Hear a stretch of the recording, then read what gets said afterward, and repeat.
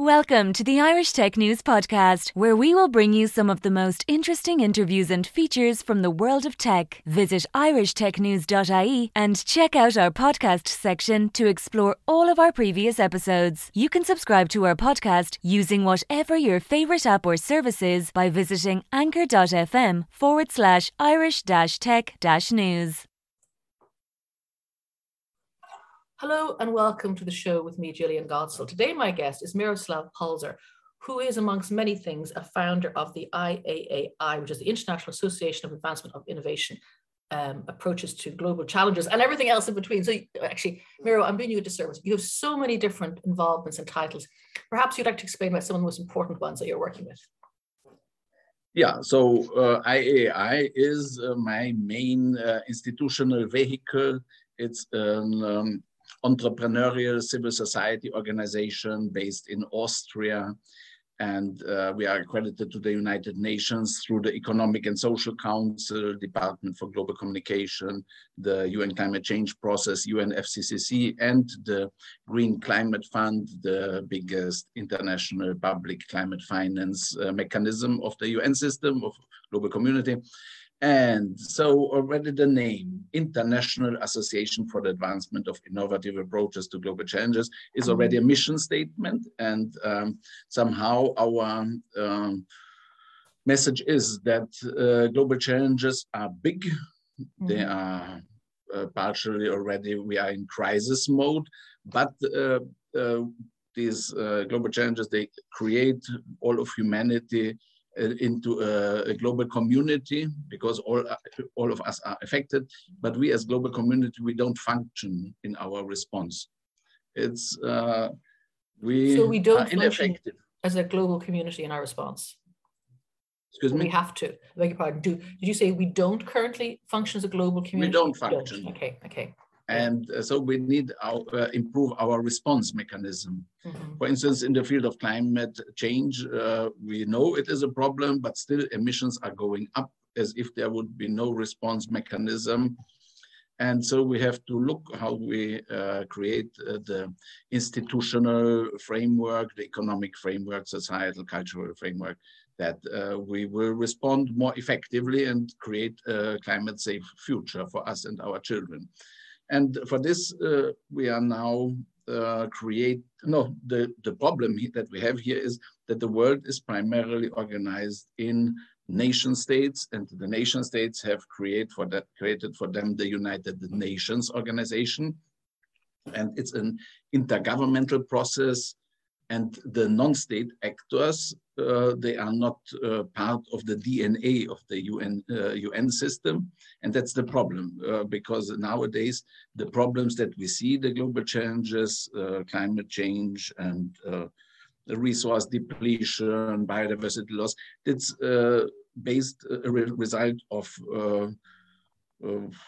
everyone taking action. If I'm in a shop with my consumption decision, or with my mobility decision, with my investment decision, with my voting decision, I am driving climate change.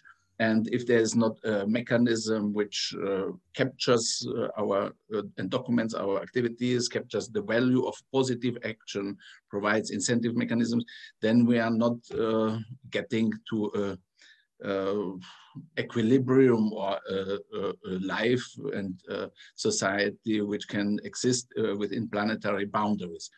And so IAI is now working on setting up an ecosystem, multi-stakeholder partnership, it's called often in the UN speech, or sometimes we are calling it a consortium or just ecosystem. And so this is GLOCHA, the Global Challenges Action Network. And it builds on culture, technology, and organizational innovation to get everyone engaged and empowered to take meaningful and rewarding action for the local and global public good, aligned with the goals and programs of the United Nations system. So you're combining the GLOCHA brings down, and it's like a meeting in the middle. So it's top down and bottom up at the same time. It's not just exactly. Yeah. And not just multi-level governance, connecting local action and the individual with the global goals attainment mechanism, which is still led by the UN system, because the UN system is the only player globally who has a mandate of humanity of all the nations. So it's a good starting point, but it needs to be complemented, and we aim, and we are convinced that we are the leaders in building the complementary system. And at the United Nations conference, COP26 in Glasgow in November, we have announced the formation of a United Citizens Organization for Action for Climate Empowerment as a blockchain-based structure, which will connect and empower and mobilize resources for enhanced climate action of all of society. Two things I want to tease out there. First of all, the climate, your awareness of the climate. And then I also want to talk about blockchain, these two things coming together, this coalition. Climate, when did you first become aware of it, and why did you know you had to do something about it personally? Yeah, so I'm quite long already on this planet. And when I was around 16, 17 years, around 84, the report of the Club of Rome came out about the planetary boundaries. And I've got from my teacher the assignment that I should report about the book to my classmates. And I did so. And for me, this was very compelling. It was so logic and clear that we need to react to this problem of planetary boundaries and resource depletion. And since then, I have worked in this field, or had it always on my mind that that's a determinant of our existence, that we need to be aware of the limits of our ecosystems.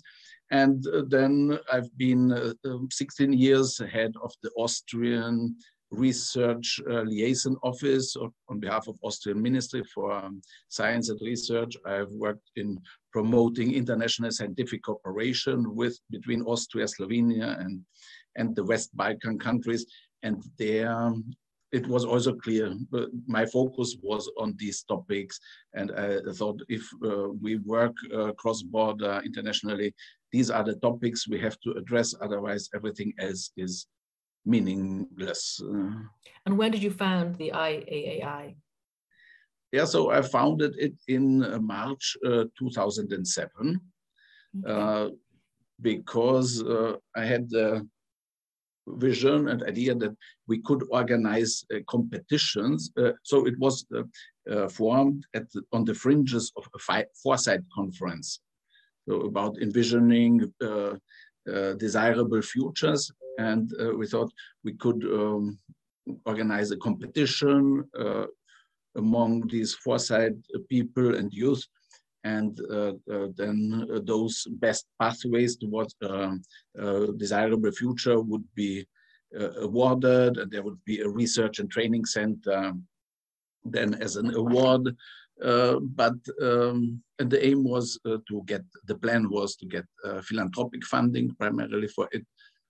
But there were many illusions that we had on our pathway, but yeah, you wield a lot of power now. I mean, the IAAI is very powerful now. You're connected in the UN. You have a lot of partnerships going on.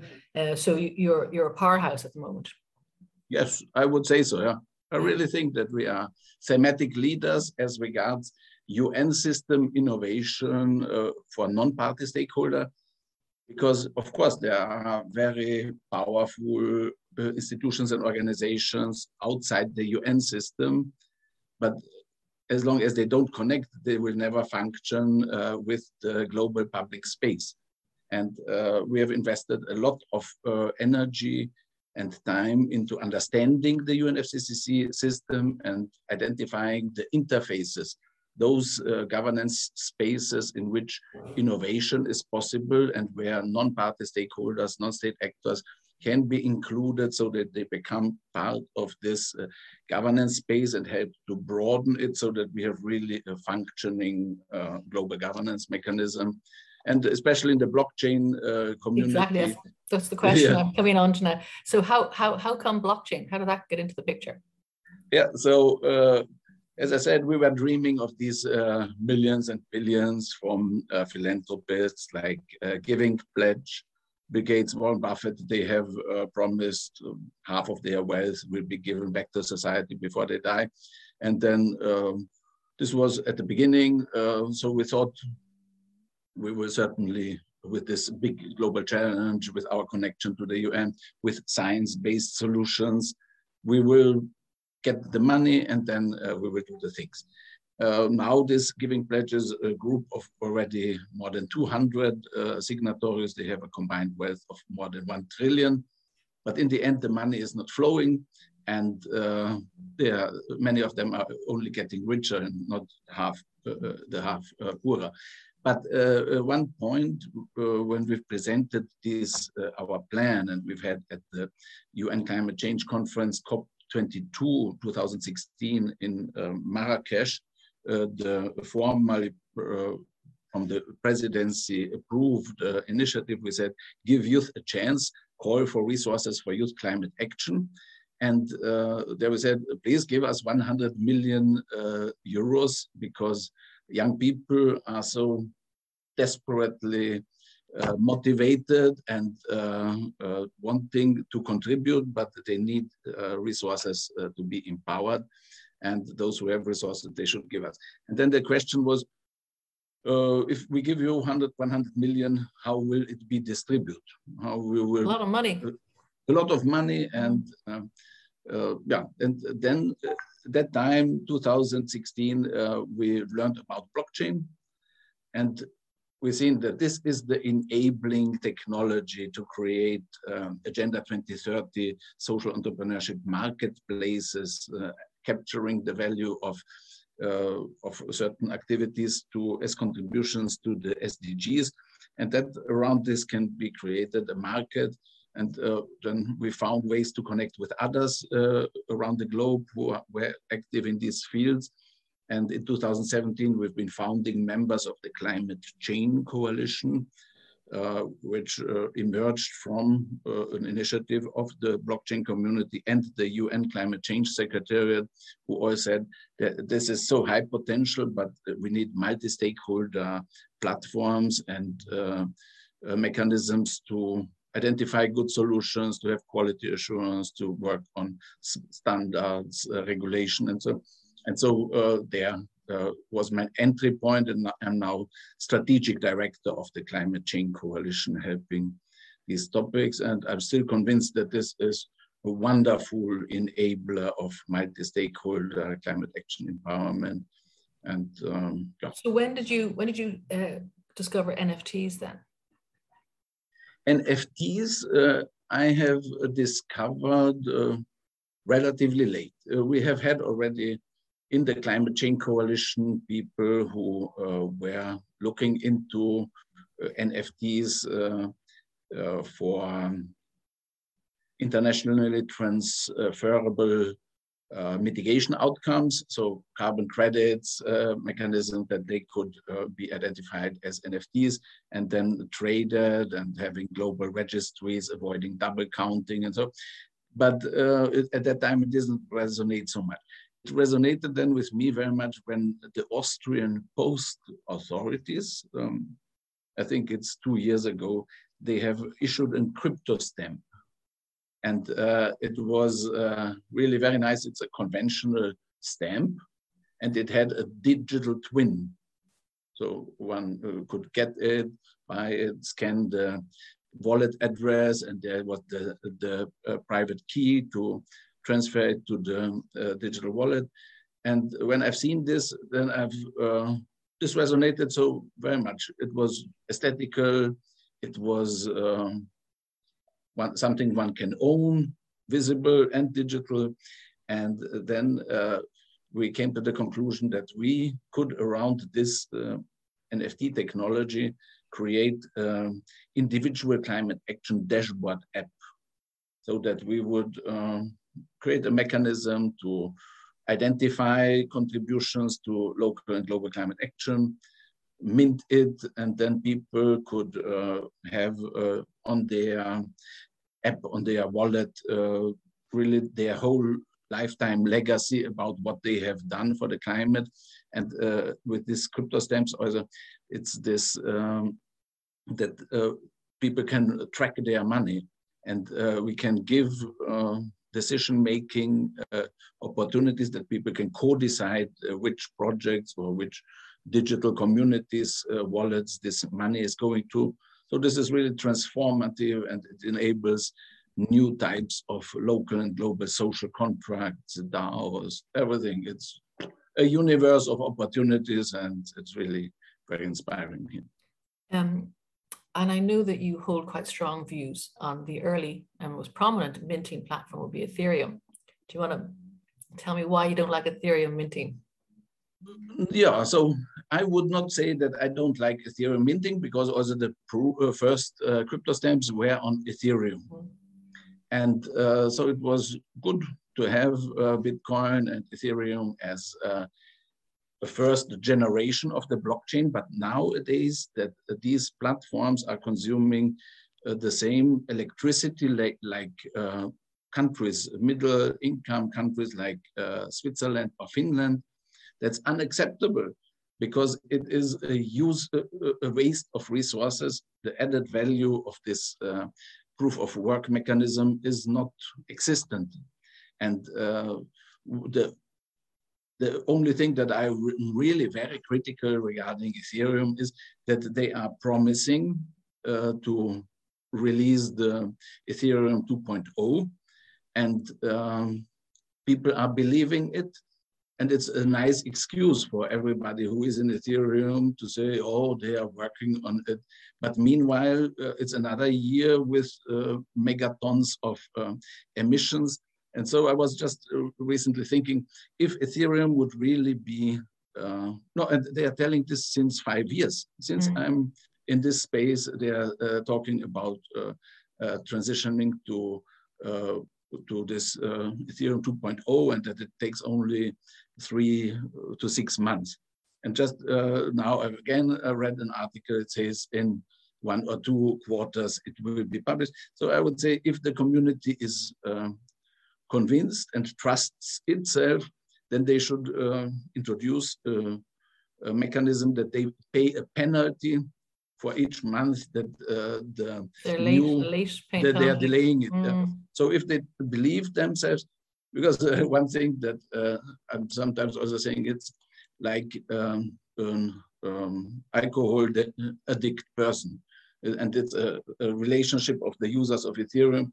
So this alcohol addict person always says, yes, I will, tomorrow or next week, I will finish. And the partner says, okay, he says, we will finish. And then till the end of the life, it's this bad relationship continues. So this has to end. It's really unacceptable. These are planetary heaters that should be switched off, because we have a very small carbon budget and we are wasting it. So in your seeking for better solutions, that's when you came across the Polkadot network and Unique. So how did that come about? Yeah, so I've in the Climate Change Coalition already colleagues who work on digital bonds for sustainability, for climate infrastructure and the like. And they are already using Polkadot, so it's Evercity. And I've spoken with them because they are really very competent. They've had also the IPC Integrated Platform for Climate Initiatives, DAO, one of the first DAOs in this field, and they've had been one of the first that made carbon credit transaction on the blockchain.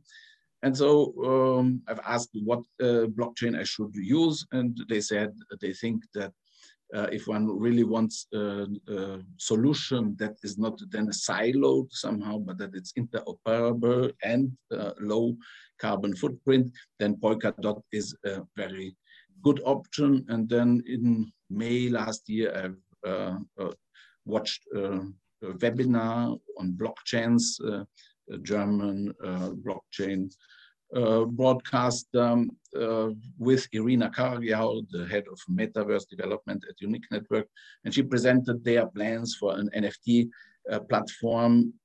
It resonated very well as regards technology, but also in terms of personality. I thought that really this is a very kind person and team. So we've connected and we've had really very fruitful, really very nice cooperation. And we've been together in Milan when there was the youth event of the Italian COP26 co-presidency, and we've been together in Glasgow.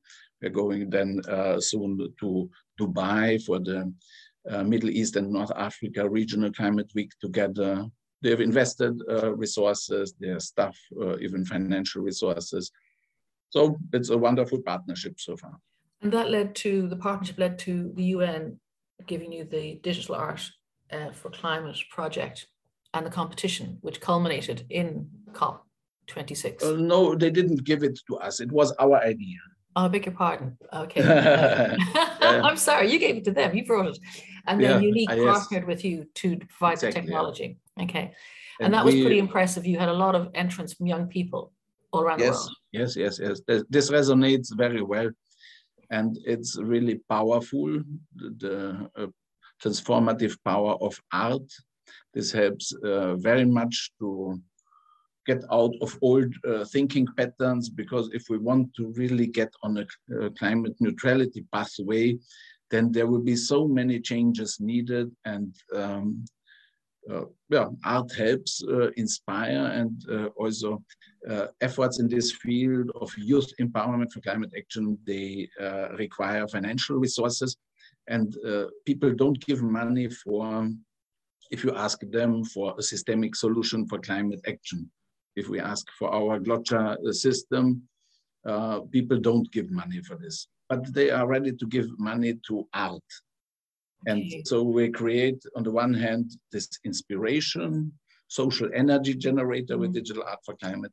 And on the other hand, we create a mechanism for mobilization of financial resources, minting this artwork from Digital Art for Climate, putting it on a marketplace, and then giving the artists a fair share of the revenues, and also on youth climate action pool, fund, and marketplace, and part of it also supporting our work on Glotcha.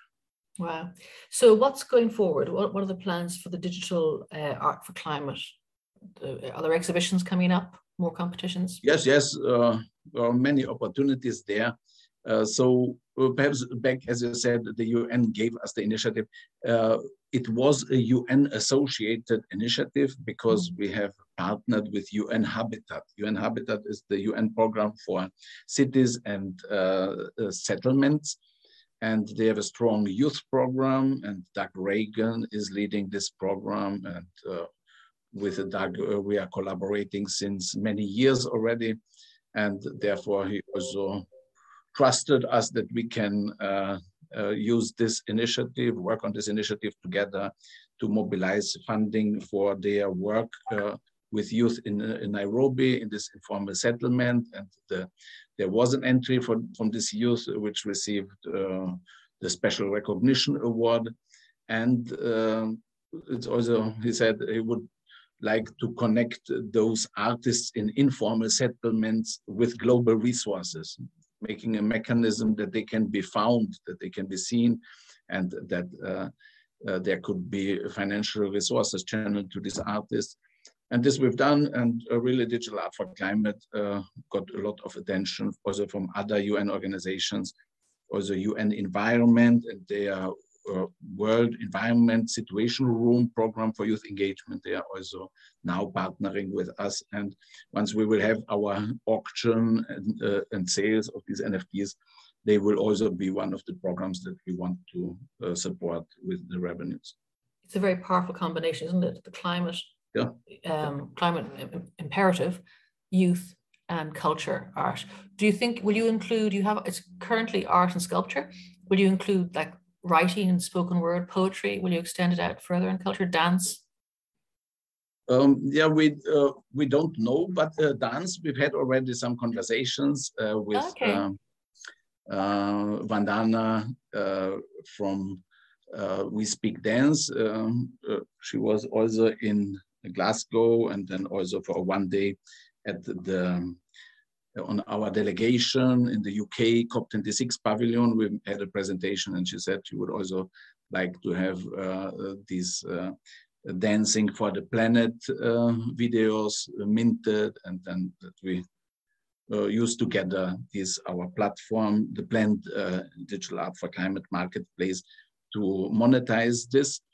And it's open, it's totally flexible, and we certainly have the plan to have also music included, because we've worked already. We have an initiative called Global Youth Music Contest, which was very successful already. 2012 was the first round, and another one in 2015 in the context of the climate conference COP21 in Paris.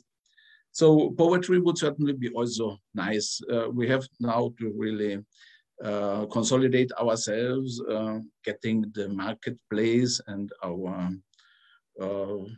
app, so to say, up and running, and having a stronger resource base then, and then certainly we will consider. Yeah, isn't it amazing how technology like blockchain and NFTs and marketplaces can bring all these things together, give it a global, it's a very impressive project.